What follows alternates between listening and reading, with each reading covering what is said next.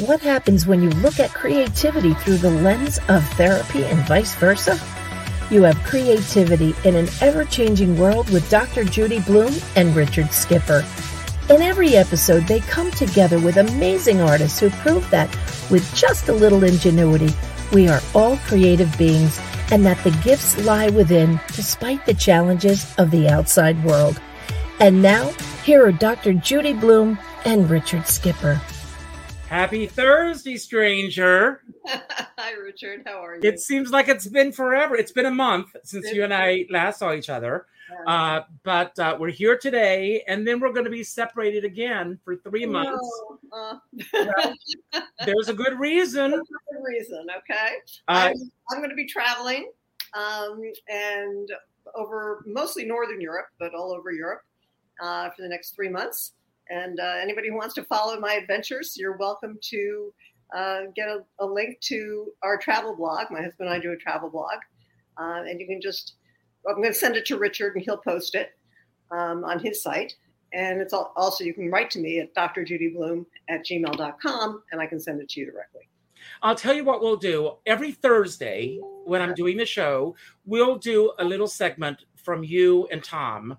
If you can film something, I could include it in the show. Okay. And from wherever you are in the world, Travels with Judi and Tom. And we'll include it. And that'll be an extra added bonus. And everybody will tune in to find out where in the world are Judi and Tom as we wait for you to come back from wherever you are. So I'm going to miss you, but it'll keep us connected, which is the way that all of us are remaining connected with wherever we are in the world. I want to let everyone know I have picked a word for the day. And the word that I picked is career because we were going to have 3 incredible people, and we have 2. Carol O'Shaughnessy, who is, if she's watching, is one of Boston's hottest, greatest entertainers.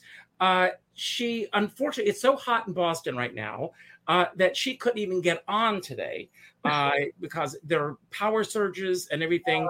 She was having all kinds of trouble getting on. So she sends love to everyone. If any of you are anywhere near Club Cafe tomorrow night, go see Carol O'Shaughnessy. Check out her website. Go and see her. I am so sorry that she was not able to get on with us today. But I chose career because I want to talk about careers today. And when it goes from being a hobby to a job to a career. And I also am going to do a giveaway. I've been reading this incredible book called The Email Lifeline. All of us are so caught up in emails and social media and everything that this book is really helping me in terms of streamlining my email and everything. And that's going to be my giveaway today. So if you respond with #career, you may win this book. I'm going to give one away today. But I want to ask you, at what point in your life did it all become a career for you? And I know that you've had several careers. I've had several careers, yes. So let's talk about you before we bring our first guest on. Okay. I was very fortunate in that as soon as I started working in television news, I became really successful, really young, really early. So it became a career for me very quickly. It was something I decided to do while I was in college, and I was graduating and had no idea what I was going to do with my life, except I wanted to get out and change the world, of course. And I was watching a television news program one night with one of my roommates, and I started criticizing it. And she looked at me, she said, "Well, if it's so damn awful, do it better." And I said, "Okay, I will," right? And then I was just very fortunate.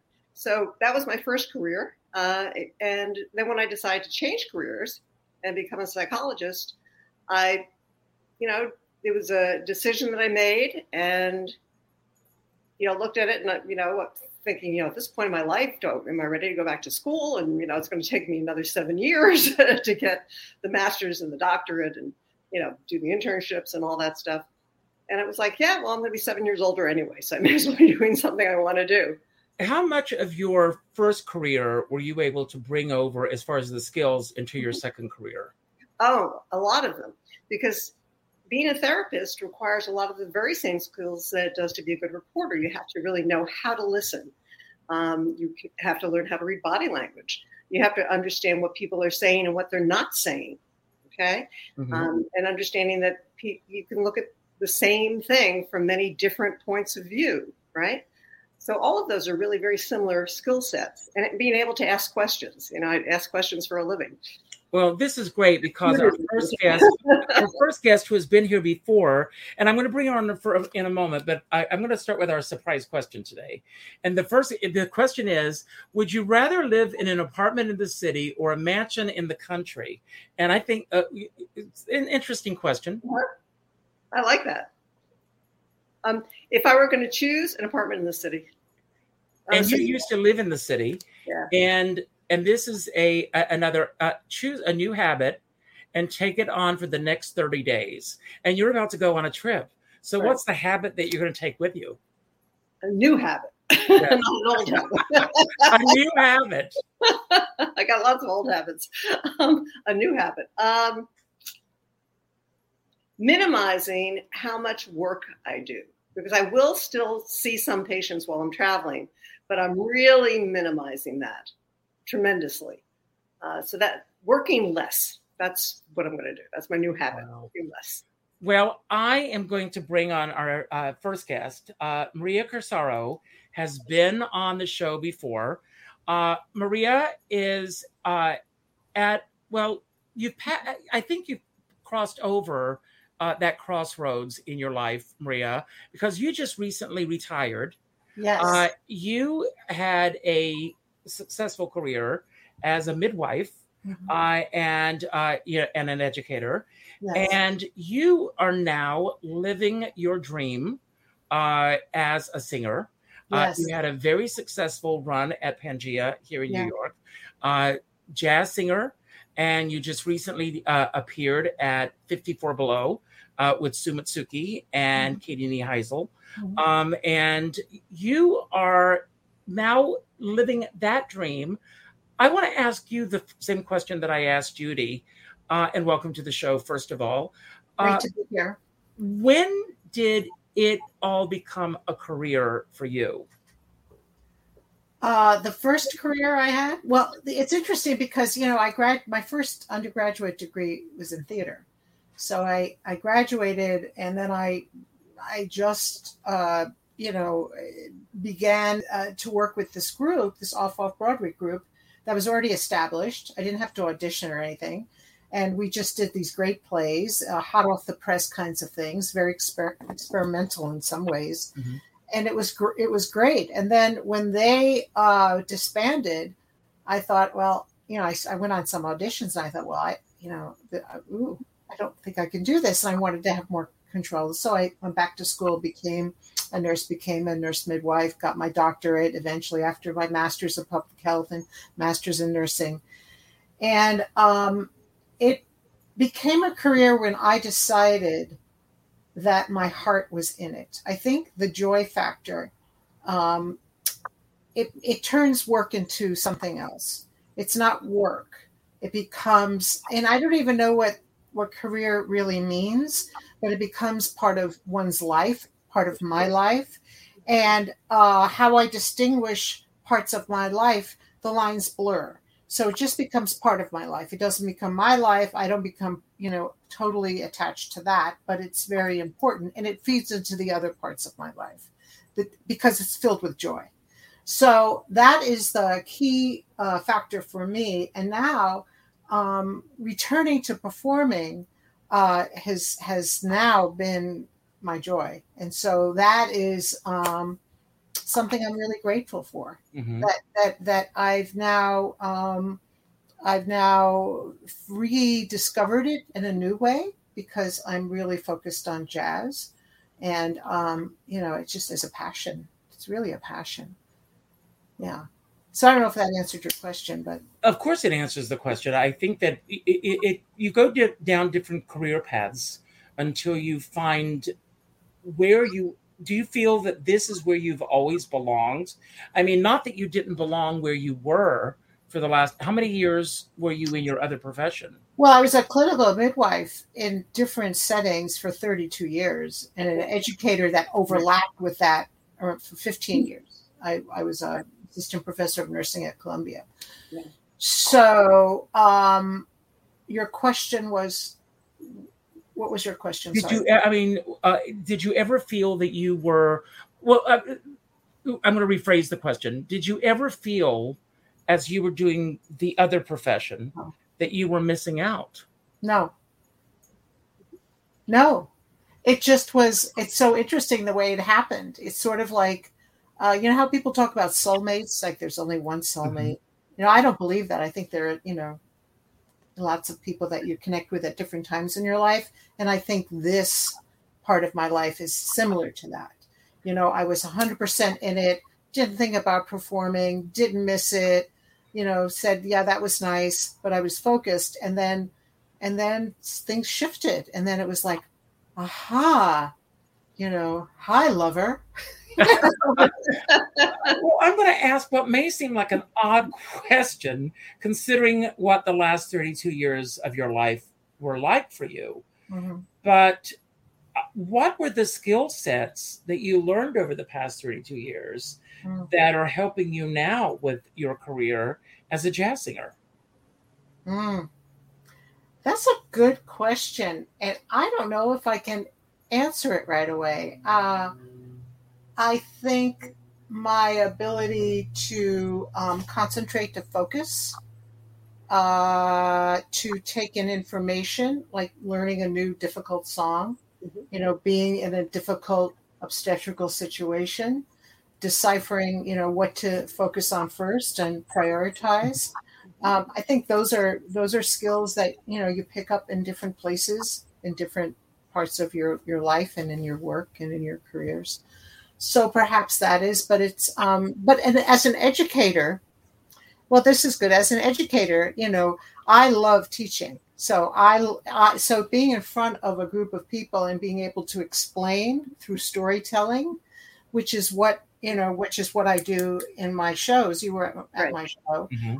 I feel very comfortable doing that. Like there's no part of me that goes, oh, I don't know how I'm going to say this, how I'm going to interpret this, how I'm going to express myself. I don't have a problem in that respect. And I think it's because of the connection between performance, education, teaching, and coming back to it. Yeah. Now, I want to bring on our next guest, but before I do, Judi, do you have anything that you want to say? No, I'm just wondering, Maria, as a former midwife, what your reaction was when you heard about what happened with Roe v. Wade. Oh, wow. Just hearing that strikes a deep, deep core, my deepest core, because I was around during, all of that time of the women's movement, the second cycle of the women's movement, and all of the feminists that came before me on my generation that worked so hard for family planning rights, women's rights, and all aspects of life. So this is devastating. It's devastating, and I think a lot of us didn't think it was ever going to happen. I think there was we were blinded by, we got that. Let's move on. It's done. It's a done deal, right? It's a done deal, and what's our next fight? What else do we need to do? So it was shocking, and yet there were a lot of people that said, we knew that this was a threat, but I don't think people actually believe that it was a threat. And I think we now have to think about other human rights that we shouldn't take for granted. That are under fire. Yes. Yeah. Nothing's a done deal. Right. Thank you for asking that question, Judi. And it's interesting because I think that it's a lesson to all of us about never getting complacent about anything. Right. So thank you for asking that. So I'm going to bring on John Fisher. And I am so excited that John is here. And John, before we talk about you for a moment, John and I met under very unusual circumstances in San Francisco many years ago. And John, I think we met twice under unusual circumstances. So if you want to tell everyone how we met years ago, and then how we met each other just a couple of weeks ago, and then tell us about what you're working on right now and your story, and then we'll go into the interview. Well, thank you for having me, Richard. This is great. Thank you. It's great to be here. Yes, I was doing a fundraiser for a theater in San Francisco, Theater Rhinoceros, and had been planning for months. And who was going to be our guest but Carol Channing? And Carol called me up and said, I won't even presume to do an invitation because I am so intimidated to be on screen with Richard. So I'm going to do no invitations of Carol because Richard will just frown. He will beat you up. So Carol said, when I'm in town, I will be with Richard. And I was like, oh, okay, great. Great. And guess what? Carol fell and broke her hip and couldn't come to town to do the fundraiser. So Richard rode in like a knight in shining armor on his white horse and saved the evening. And I swear to God, his Carol Channing that night was better than Carol Channing. And, he was fully operable. He was so charming. He got Carol on the phone. I was not dressed as Carol that night. You weren't? No. I did not he wasn't even dressed as Carol. He was just like that, suddenly Carol got her on the phone, had a hysterical conversation with her, and then judged a Carol Channing contest for us and saved the evening. Completely saved the evening. And so I'm eternally in Richard's debt for that. And then my friend Daniel and I were coming out of the famous restaurant with all of the flopped posters on the wall. And Daniel goes, oh my God, it's Richard Skipper. Just 2 weeks ago. 2 weeks ago. I'm like, I know Richard Skipper. What do you mean? I mean, Skipper is right. He saved me from drowning. He threw me a lifesaver. The name is appropriate. I'm like, so Daniel's going to hug Richard, and I cut between them. Like, I know you. You're a hero. And I give him a big hug. Richard's still looking terrific on the sidewalk. And that was our reunion. Yes. That's great. And you're in town doing a show called Whirlwind. I'm doing, my show Whirlwind is at the Tank NYC next Thursday. And it's all about my obsession with Lawrence of Arabia and the first love of my life and how the two of them, work together. But I do a new show every week.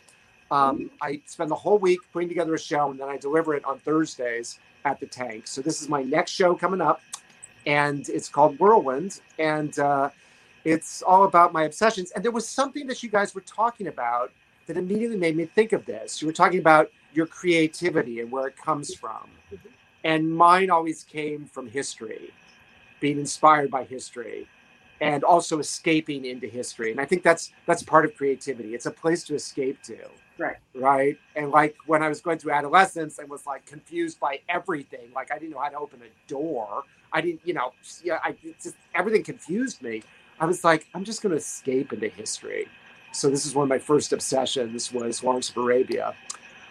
Now, is Whirlwind part of your pandemic once a week? Yes, it was. I started, when the pandemic hit, they shut down all the theaters. We couldn't perform. I was doing a play. I hit play. It was extended. It was canceled. And I almost immediately started going on Zoom every Thursday and doing one show after another. And I first it was friends following me. And then that was the great thing about the pandemic. I had somebody watching in France. I was like, what? This is I had never been on Zoom before in my life until the pandemic. It was again, like Richard, it was like a lifesaver. I don't think a lot of people had. I had never been on Zoom before. This to me right now, 4 years ago, I was like, what? That's insane. What we're doing right now. And now it's I love it. The boxes, the Brady Bunch boxes. I love it. Right. And it's become a whole, and I still do in person. I love seeing people. It's like running into Richard. I mean, that still means something. I'm not like, I don't live in fear. I'm not like hiding out from monkey paw, monkey breath, or whatever it's called. I'm not, I go out there still, but this is kind of wonderful. It brings us together, right? And Judy's traveling, and we get to follow Judi. It's kind of a miracle. That's right. So, how many are you up to in your pandemic series? It's 91. Wow. Yeah, 91 weeks. Wow. Yeah, and so most of them were online, but since coming back to New York, they've all been hybrids. So they've been online and in person. Right. And the audience wears the mask. They wear a mask, and it seems to be okay. I've seen a lot of shows with a mask on. I can still breathe. It's fine. I can still laugh. I can still cheer. How large is the tank? It's 98-seat theater, so it's a sort of a classic off-Broadway theater. It's a great space. It's got the best name in the city. I love the name, the Tank. Tank is great, yeah. It's perfect for somebody obsessed with history, right? Tank. I mean, it's like, right? It's right there. But it's so interesting to me. And it's interesting to me talking about careers. You guys are so lucky. I'm one of these little kids who the only thing I could do was theater. I could never do anything else. So all of my careers have been within the larger, I career from career to career, right? Stephen Sondheim. But it's all been theater. I could never, and I got a PhD in theater. I went as far as I could with my education in theater, but it's weird. I've always been sort of in the same place, and yet had to find new ways of doing it, like Zoom. Like how do we continue all this, right? It's like, how do we continue theater? Because I can't do anything else. I can do nothing else. Nothing. I've learned that about myself. But was it a difficult transition for you to go? I mean, you've had a lot of your plays that have been done, screenplays and everything, but was it a difficult transition for you to go from live theater to doing Zoom plays? Yeah, unmitigated horror. It was terrifying. I kept, to this day, I'm convinced it's all going to stop, right? At some moment it's going to stop, but it never has. And I think it's because, like Richard, I'm so neurotic about getting it set up and launching it correctly, right? Mm-hmm. I've never just turned on the camera and gone on Zoom. I saw you doing all your setup, Richard. I'm like, that's the way to do it. Yes. Check, double check 15 times. But it's been kind of wonderful. It has allowed me to sort of like, all I'm responsible for is this frame, right? And I can grab things and pull them out. I've got like here's my sword. I've got my sword for the battle scenes, and I got my grenade. This is what I use for the grenade, right? I'm going to see. Those are all the things that Maria brings to her jazz shows, right? All the time. It's like a cooking show. It's like I've just grabbed things, and suddenly I've got a sword. It's a cheese grater, but that's a sword, So it's kind of wonderful because I'm only responsible for this. But it's been great going back on stage. I love live audiences. But it's the world of make-believe. It's what you create. It's what you're able to create within these the confines of these parameters. Right. And it's like, as long as the sound is working and the visuals are happening, it's like there's no stopping us. It's a whole new world that's opened up. When Judi and I started working together, and we met for the first time in June after doing this for almost 2 years. Right. When we started doing this, it was creativity in the age of COVID. And then our hope was that COVID was over and we were going to move on, and we wanted to get rid of the word COVID. And so that's why we changed the name to Creativity in a Never-Changing World, which I love. And because we are being creative in a world that is changing, it seems like in nanoseconds around us every day. And we don't know from day to day what tomorrow is going to be. And I'll start with you, Maria. And of course, you and I see each other on a regular basis. Maria is part of a book group that I lead. Maria, what is the biggest change within yourself that you feel that COVID has made on you as far as your artistic work is concerned? Well, I think, I think I know what I I don't want to do. So, as just a human being walking the planet, it's kind of like, and I've heard a lot of people say this, it's prioritizing, so it's not so much even myself as a performer, but maybe it is because it's the choices that I've decided to make. I've decided to focus in on jazz because I love it. And so finding a song that I have to sing has become very clear for me. And finding other songs that are great songs, but are not calling me. I think as a performer and as a human being, I'm listening to the little voice inside of me more. It's more clear. And I think the pandemic and what has happened to us as a society and us as individuals, I think has made that happen, And what about you, John? Yeah, totally. A focus on what's important to me. Spending more time in New York City, the theater capital of the planet, was always like something I was sort of like, well, when the pandemic lifted, I just moved here and I'm here half time. And it's worked out fine. And it's where I want to be. I want to be on stage. I want to tell the stories I want to tell, like Maria was saying, what's important. I was doing a lot of multi-character plays before this. And now mostly what I do is solo work. Because I just sort of want to have that immediate presence in the piece and all aspects of it throughout the piece. And I still love big productions. I love them. I love to work on them. I love to watch them. I love them. But I really began to focus on my own storytelling, my own journey. And for me, it's jazz. For me, it was history. Finding the history and then finding the personal thing that happened because I went into the history and what it inspired me to find in myself. I know one of the pieces you did, I read, was a history of World War II. Yeah.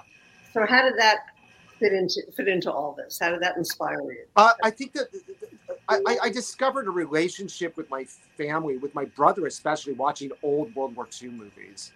And then we would go out in the backyard and recreate them. We recreate the battles. And it was a whole journey about me and my brother finding each other and discovering this fun thing that we like to do together. Because until then, we just hated each other. We were like, a cat and a dog that have to cohabitate. We just like detested each other. It's like every time we walked by, we like start beating on each other because we just, and then suddenly we were buds, and then we drifted apart, and never really reconnected in that way. And so that was like telling that story through our journey through movies, and my growing awareness of just how I was getting too obsessed with generals. I thought generals were like too cute, too hot, too sexy. I'm like, this bizarre adolescent obsession I had with generals in uniforms. I was like, and sort of making fun of myself. You just like a man in a uniform. Oh, but that hasn't changed. Yeah, I mean, many uniforms are great, but when half of them are Nazis, that's a problem, right? Yeah, right. No, that's the wrong, it's like Maximilian Schell. Wrong uniform. Yeah, the wrong uniform. But that's the problem. The Germans had the best uniforms. I mean, they always like ironed their clothes. I mean, right? Yeah, there was a very Americans were always rumpled, because they were like actually working. But Germans, they were like going to dinner parties and having cocktails, and then they'd like right. I mean, they were just the Germans were European. They were continental. They were just like they were dancing. And so that I think you watched Casablanca too many times, John. And Hogan's Heroes. Oh, Right. God. Yeah. The Nazis are just silly, stupid people. They're just dummies. It's like right, it's like safe Nazis. Yeah. Well, that was Mel. That was Mel. I want to say Mel Blanc, and it's not. But that was his idea, to do that. Yeah. It was like, make the Nazis safe. It's like, no, they're not safe, right? But I adored Bob Crane. I just thought he was like, that's how I wanted to go through life, with that attitude, just like, wicked, evil, solution solver, but always acting dumb, Mel Brooks, thank you. Mel Brooks. I was thinking Mel Blanc, of all people. Thank you, Danielle. Senior moment here that I'm having. You've got me so confused about everything now. Different Mel Blanc. Mel Brooks. Thank you. So, I mean, were you doing a lot of solo work prior to the pandemic? No, I did like 2 solo shows, and I just did them, in different places. I did them at Pangea, I did them at Theater Row, and I was doing them here and in San Francisco. And then I just got onto this, doing a new show every week. And I started out using notes. I would refer to notes, and by, and I was like, I'm going to keep doing this till the pandemic ends. And then at about week 20, I'm like, oh my God, it really isn't going to end anytime soon. And then it just became my life. I just stopped thinking about it. And every time I got sick of reading about Trump or whatever, I had a place to go, and that was rehearsal, And it was an outlet. It was a total outlet. When I think of, I would call people up and they were totally freaking out. I'd be like, oh my, I felt guilty. I wasn't freaking out more, They're like, did you see the news? I'm like, I don't have time, and it actually helped a lot, Yeah. But don't you think that was a healthy way of processing what was going on? Absolutely. It was a great way of structuring my week. I only gave myself 1 day off, and then I could totally freak out on everything and binge eat and, just not sleep. And, I could totally just let it all go. And then I had to get back to work, Yeah. You bring up a very interesting point. I just watched an incredible documentary on A&E about Black comedians. I don't know if any of you saw it. And it was very interesting. And they were talking about Richard Pryor when he first started out. He was very straight-laced and was and really towed the line. He didn't want to offend anyone. And then he, really got to the point where he said, the hell with all this. He was getting sick and tired of being told what he could say and what he could not say on stage. And then when he did this thing where he set himself on fire, that really changed who he became on stage. And he just really went out there and became his, if you will, his authentic self on stage. And it was freeing for him to be able to go on stage and say what he wanted to say on stage. And there was an African-American woman who, I can't remember who she was, but she said that she can't be free in her day-to-day life, but on stage, that's the freest that she can be. And I think that what you're doing gives people a chance to laugh at these things. And Mel Brooks, he allowed people to be able to laugh at the absurdity of these things that, when we look at Trump, for example, we all realize how crazy this stuff is. And people are shocked and appalled, but nobody wants to talk about how absurd it all is. Yeah, well, Trump's having a good time. He always seems to be having a good time. I think he must realize how stupid it all sounds, but he says it anyway. He's like Richard Pryor. Well, remember, and I'm glad that we're doing this at this hour because tonight is must-watch TV. Exactly. Yes. And it's like, I can't wait, to watch the hearings tonight. Right. Because I think it's going to be... The hearings have been fascinating. I know. Absolutely fascinating. I thought Watergate had cornered that market. But here we go again. I can't wait to see the outtakes tonight. Oh my God, it's great. And Maria, yourself, what are your thoughts? Obviously, when people come to your show, you want to give everyone an escape from what's going on in the outside world. So you process it in a completely different fashion. Yeah, I really could relate to what John was saying I created my show.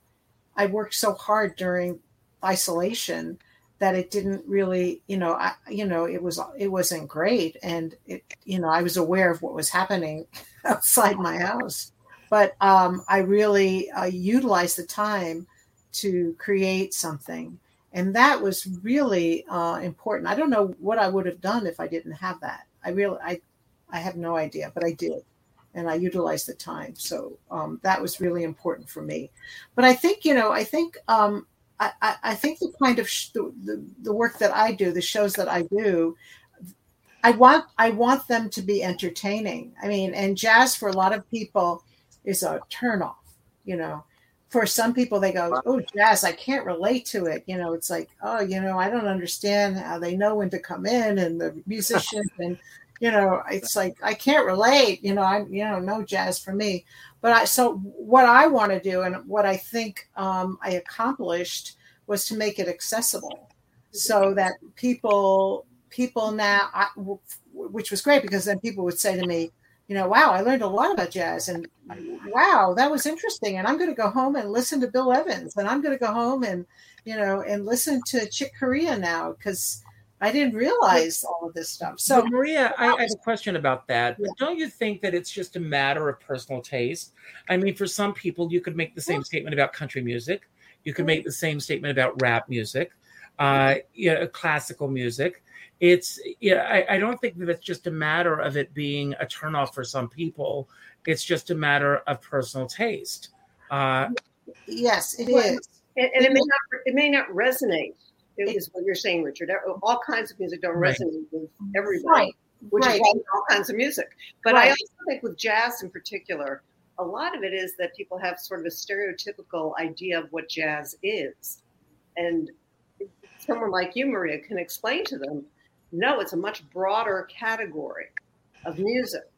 And presenting the lyrics to a song in a way that includes the audience. Right. So you're breaking down in a cabaret room, you're breaking down that wall. Right. So you're including people in the experience as opposed to we're on stage, we're a trio with a singer and, sit back and relax and enjoy it. And for some people that's difficult and they don't, they're not attracted to that music anyway. So, but my whole idea is to break down that wall and to make it more personal and accessible so people can see it in a new light and feel like they're being included in the experience. Right. So I think one of the big attractions people have to rap or country or rock is that they can sing along with it. It is interactive in that way. Right. But I find with jazz that jazz is can be the most impressive vocally. That the singer can do things that you can't always do in other forms. That's what brought me into jazz. I'm so far from jazz. I was that was the last music I came to, right? Because I was like, jazz? What? No, there's no structure. I don't know what's going on, right? Right. And then I heard some really great jazz singers it's like channeling. It's like speaking in tongues. It was amazing to me. Yeah. I never heard that from a voice before. And I felt like I was the moment of creation, right, Maria? It's like you're there. It's only happening for you, for that audience. Yes, it's so true. It's really, really true. And, because the voice is an instrument, as part of the ensemble, John, I want to ask you, how do your audiences find you? Do you mean... How do they find you? Do you have a built-in audience who come week after week? Oh yeah, I tend to work from a core of people, and then they start bringing other people, but I also have people just sort of find me, and they come, and I put the tickets out everywhere, like on Gold Star, like on half-price ticket platforms. I just want people to come. I don't want them to be like, oh, it's too expensive, or it's too this or too that, and I have just an incredibly wonderful mix of people, and also it's become a great way to see people I haven't seen in 30 years. Mm-hmm. People are like, I saw your ad. I'm like, you're kidding, you're here. I haven't, and suddenly I'm talking to somebody I never thought I'd see again, and all these memories come back. So it's just some, so it's kind of wonderful. It's a great way to connect with people. But I put out everything, I you know, I spread the word wide and far, and people come to me, you know, but a lot of the people are repeats. They're coming back to see a brand new story, you know. And Maria, what do you find for yourself is the hardest obstacle for you to overcome in terms of building an audience in today's world? I mean, COVID notwithstanding, I mean that's an issue by itself. Yeah. But in terms of building an audience in today's world, you know, there's so much talent out there. There's so many opportunities for people to see wonderful, you know, music and dance and theater. And so I think it's hard to attract people. And that's what I'm trying to learn now. Like, how do you attract people that don't know you, you know, that don't know you, that aren't friends and family, that, you know what I mean? You put your stuff on Facebook and then it's like the same people come, which is great. I love them. You know, we all support each other. But I think that's the challenge, and that's the goal for me, is to try to figure out a way to have an audience where, you know, they don't know me and I don't know them. But there they are, you know. So I think that would be the challenge. Yeah. It's. I mean, in today's world, it's so difficult. I always say that the most audiences, especially in the world of cabaret, is made up of the 3 Fs: friends, family, and fellow artist. And it's really to get over that hump. John, in the world of the Tank, do they do a lot of marketing themselves? Yeah, they do. I found that working with a theater that has sort of a robust audience is really quite wonderful. You begin to get their audience. So it's not people necessarily just coming for you. It's people coming for that theaters. Right. And it's a little bit different because they're not like friends. So it takes them a while to get you. I find that you can spend 10, 15 minutes with them sort of getting your rhythm, you know, and sort of what you're about. So there's like an adjustment, but it's really quite rewarding. And of course, they, you know, my show is very much like the shows that are done at these places. When I was at Pangea, it wasn't, because that's much more cabaret and I'm like much more solo theater. So it was a little bit of an adjustment. You know, this guy's not going to sing. What's he going to play? Where's his instrument? What's going on? There's a piano up there. Play your piano. Come on. Why is he just talking, right? Yeah, he's just talking. What's going on? You know, so I try to, with my horrible voice, sing some songs and things like that, just so they know they don't want to hear me sing. But it does make a difference to work with a theater with an established audience. And those, in a way, that's the great way to get over the hump of the 3 Fs, as you say. And, you know, I've got a couple theaters I work with, but of course, you know, they can't produce me all the time. So then I do things online. I do things in smaller venues. And yeah, but you're right. That's the leap. Well, we're going to do some, go ahead. I'm sorry. Were you saying something? We're going to do some wind down questions, and I'm actually going to bring this up so that everyone can respond with career to get the email lifeline. And I'm going to start with you, John, and I want to ask you, are you really good with your email list? And if so, how do you utilize email in terms of building your audience? With my email list? Yes. And do you have a newsletter that you send out? Yeah. Okay. Here's my big secret. I e-blast far too often. I don't abide by any of the old rules. You know, once a week, once a month. I just like blast all the time. And I figure if people drop off the list, they were going to drop off anyway. I oversaturate. I'm sorry. I know that's very American to just like totally overdo it, you know, but I ruthlessly, I just keep loading it with fresh names, and I have a guy who helps me. He's really good at maintaining it. And the emails, it sounds so old fashioned, you know, email, but you know, it really does work. And I also email people individually. I just send out emails saying, hey, and I make them specific. I send out individual invitations, and I make it very specific to that person. Because I do. I love having people come, especially people I know. I love having people come who I know. So for me, it's all about the email, right? And what about you, Maria? The gentleman who designed my website, he really... I love your website, by the way. Thank you. He takes care of all of that for me. So if I'm doing a show or I'm appearing somewhere, I'll let him know that, and he sends a blast out to my email list. So, but I have been thinking about individually sending individual emails to folks, as a strategy. Yeah. Do you have a newsletter or something that you send out? I don't. Okay. I don't. And what about you, Judi? Do you use anything along those lines? Nothing. Absolutely nothing. I email friends sometimes, but okay. Usually like with an article that I'm sending them that I saw or something like that. But no, I don't. And Mitch Morrow, I see that you have hashtag career, but there's a space between hashtag and career, so no space. So do that again. So I want to. I asked Judi earlier to choose a new habit and take it on for the next 30 days. So she's told us what her habit is.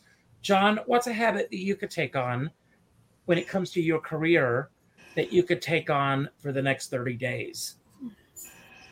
Are you going to check to make sure that I've taken this on? That's my goal. Yeah, I mean, are you going to be like, I don't want to get in trouble. I don't want to have, Maria knows me. She knows that I'll follow up. I'm like, I want to choose something simple so that if you check up on me, I'm going to swing my arm more. I think when I walk, I'm going to try and swing my arm, right? I'm going to scratch my neck more. That way, if Richard checks up, I'm like, yeah, I'm doing it. I'm scratching. Okay, this is what I always want. The habit I want is it's an anti-habit. I want to be less neurotic about every little thing. Just about every, light cue, sound cue. I just want to I want to relax. I want to get the relax habit, which is, just finding little moments of sort of the pleasure of it, just trying to be a little more laid back. Okay.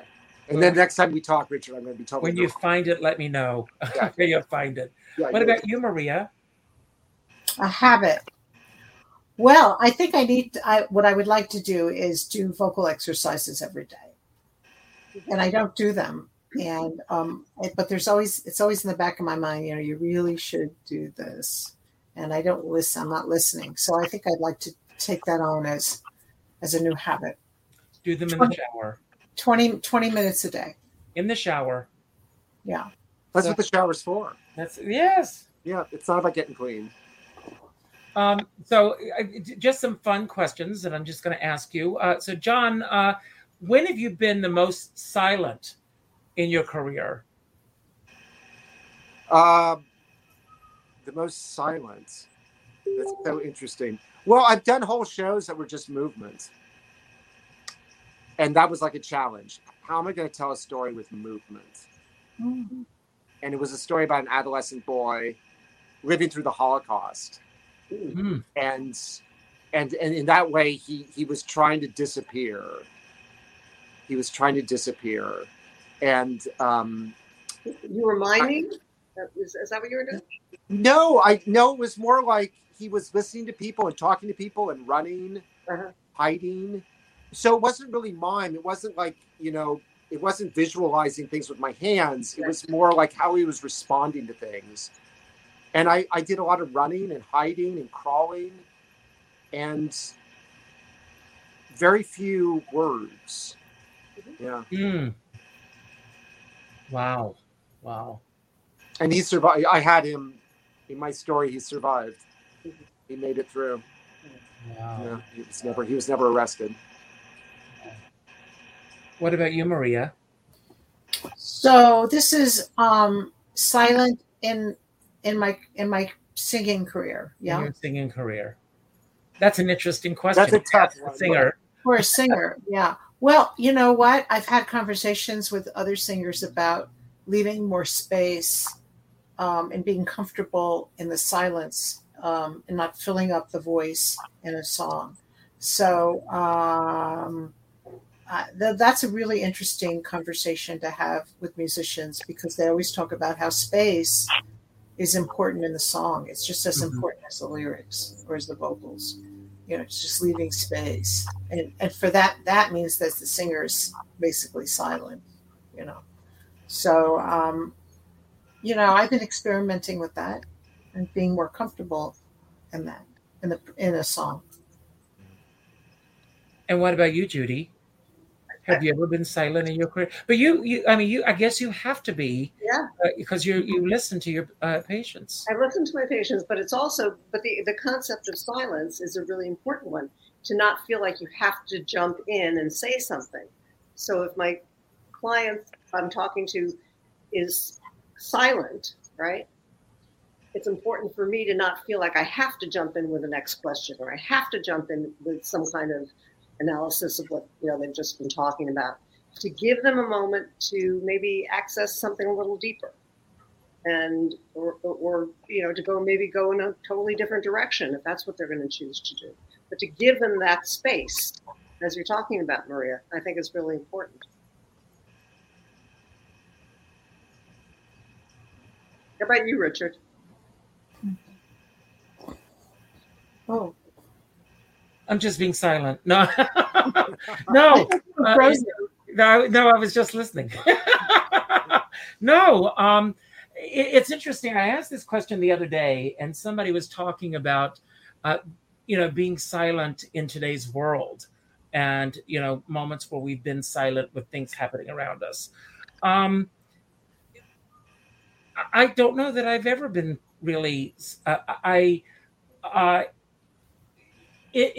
mentioned earlier about this new thing that's happening in a sizzle reel was just sent out, and they had mentioned that there were moments in the sizzle reel where I seemed to step on a couple of answers.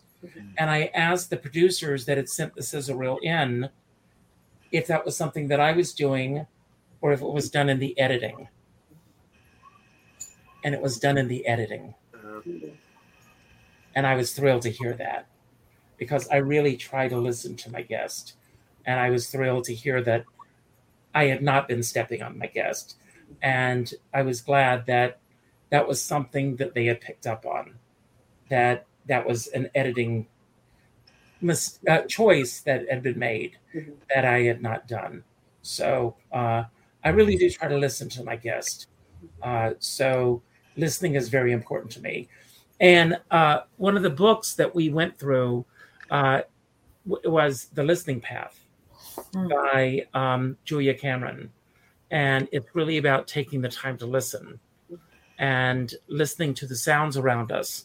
Certain things that drive us crazy, like leaf blowers and lawnmowers. But think for a moment, those things that will drive us crazy, and how fortunate we are that we can hear those sounds. Sure. Yeah, that's a good point. I just saw a news clip the other day about the deaf community in the Ukraine, and how incredibly difficult it is for them, because they can't hear the bombs. They can't know that they're in danger. Wow. It's just. Wow. Yeah. You don't think about that. Right. And they're just kind of part of the forgotten community there. Wow. So we've talked about career. John, what do you think your life purpose is when it comes to your work? I've just always loved telling stories and, just getting them into my body and finding new ways of expressing myself and new challenges and what can I do this next time. So, my career is to keep those experiences coming, just keep accessing them. I've had incredible runs since the end of COVID. I've been so grateful for it. And I really try to thank everybody I work with. at least verbally, but in other ways, take them out, spend some time with them, listen to them, I get to tell a story. So when my story's done, I do a lot of listening after my shows because, I reconnect with people and I see that they want to connect with me. And so, but that's really what it is, to keep creating a place for me to tell the stories, that just keep coming to me. That's great. Maria? Well, just to pick up from what John said about connection and storytelling, I think through song, to have the audience feel and connect to the song and the way that they experience it, not necessarily the way that I'm experiencing it, but for them to feel the emotional content of the lyric and the music, and feel something and connect to something that's personal to them, so they can walk out and feel like they've been moved in some way. And Judi, I'm going to go in another direction with this question. What pulled you into your profession? I don't think I've ever asked you this. I started out originally in college as a psych major, so it wasn't something that had been, totally out of left field. When I was a kid, I used to read Ann Landers and Dear Abby religiously, right? And when I was in high school, I started an advice column for my high school newspaper. So it's something that has always kind of percolated in my head in the background. And I think it was just that growing up, I always wondered why people did what they did. It was just fascinating to me to watch other people and try to figure them out. And it's why I went into news as well. Find out why people do what they do and try to explain it to people. So it's I think curiosity is exactly what it is for me. Well, that's why I love doing what I do. We're going to give away this book now, and we're going to go here. And thank you all for being here this afternoon. Thank you, John and Maria and Carol, wherever you are right now. I'm sorry that you couldn't be here. Francis Shea. Francis, call me later, and we'll talk about getting this book to you. So, Francis, you have my number. So I'm going to remove this. I'm going to say my closing remarks. And then, John, I will turn it over to you. Then Maria and Judi, as usual, you will have the closing remarks today. Thank you all for being here. Everybody, please, tonight, regardless of where you are politically, tune in tonight and watch these hearings if you can, and form your own opinions based on what you see and hear. I want to thank you all for being here, and I want to thank you all for tuning into all the shows that Judi and I have done. We're going to take a break, but I'm going to be tuning in wherever Judi and Tom are in their travels throughout Europe, and I'm going to live vicariously through them. So keep tuning in to see what they're doing, and hopefully I'll have some great news to share with all of you in the coming weeks. And follow John and Maria as well. I love celebrating artists and their body of worth. And John and Maria, thank you for what you do and what you bring to the table. And keep telling your stories because they're wonderful stories. And it means so much that you were both here this afternoon. And with that, I'm going to say so long. As I end every show, I tell everyone to go out and do something nice for somebody else without expecting anything in return. Go to your Facebook friends list and reach out to the 7th name that pops up and reach out with a phone call. Not an email message, not a text message, not a private inbox message, but a phone call. And let that person know what they mean to you. As my dear friend Sean Moniger says, we're all in this together, but we're not in the same boat.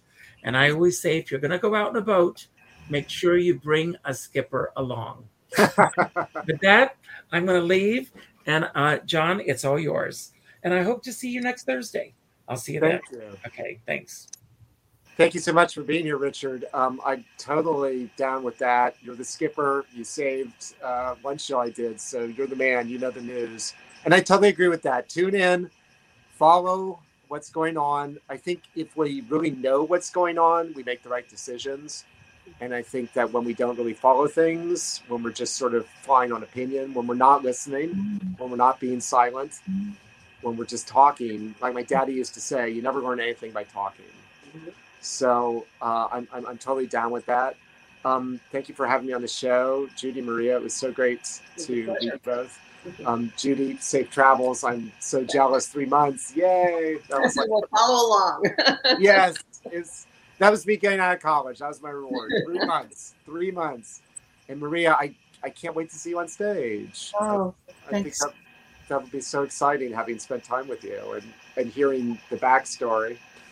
The same for me, for you. I can't wait to see your shows and to see you live in person. It's great to meet you. Next time I'm in New York, I can see you both. So. That'd be great. Yeah. So I'll be doing my show, Whirlwind, all about my obsession with Lawrence of Arabia and first love of my life at the Tank. And that's Tank NYC. And that'll be next Thursday at 7 p.m. And you can find out more about it at Tank NYC, spelled like it sounds, .org. Thank you for having me here, Judi. Maria. Take care. Maria? Judy, thank you so much. And Richard, thank you so much for inviting me. And John, so great to meet you. It's been such a pleasure talking about all that we just really covered a lot of things. And I'm going to walk away and think about it all evening. I'm just going to say, just enjoy, everyone, just enjoy yourselves. Bring the arts into your life, bring music into your life, connect with people in the ways that you find where you find your joy, where you are connected within, so that you can connect to yourself and to connect to others, because really that's what we're here on earth for, I think, is for connection and for joy. So with that, I say good night. Thank you, Maria. And good luck with your show. It's really looking like a long, hot summer, climate-wise, COVID-wise, politics-wise. So we're all going to have to learn how to just stay cool, accept what we can't change, and change what we can't accept. I think that's really important to do. I think it's also important to realize that happiness is a choice. It's not a result. Nothing will make you happy until you choose to be happy. And your happiness will not come to you. It comes from you. Your own attitude defines your life. So look for the good or the lesson in all situations. You can grow from there. Have a great couple of months, everyone. And if you want to follow the travel blog, you can drop me a line at drjudibloom@gmail.com, and I will get you a link. But Richard is also going to be following us along, so you can just follow along with him, and he will post the link as well. And Richard and I will see you in early November. Good night, everyone.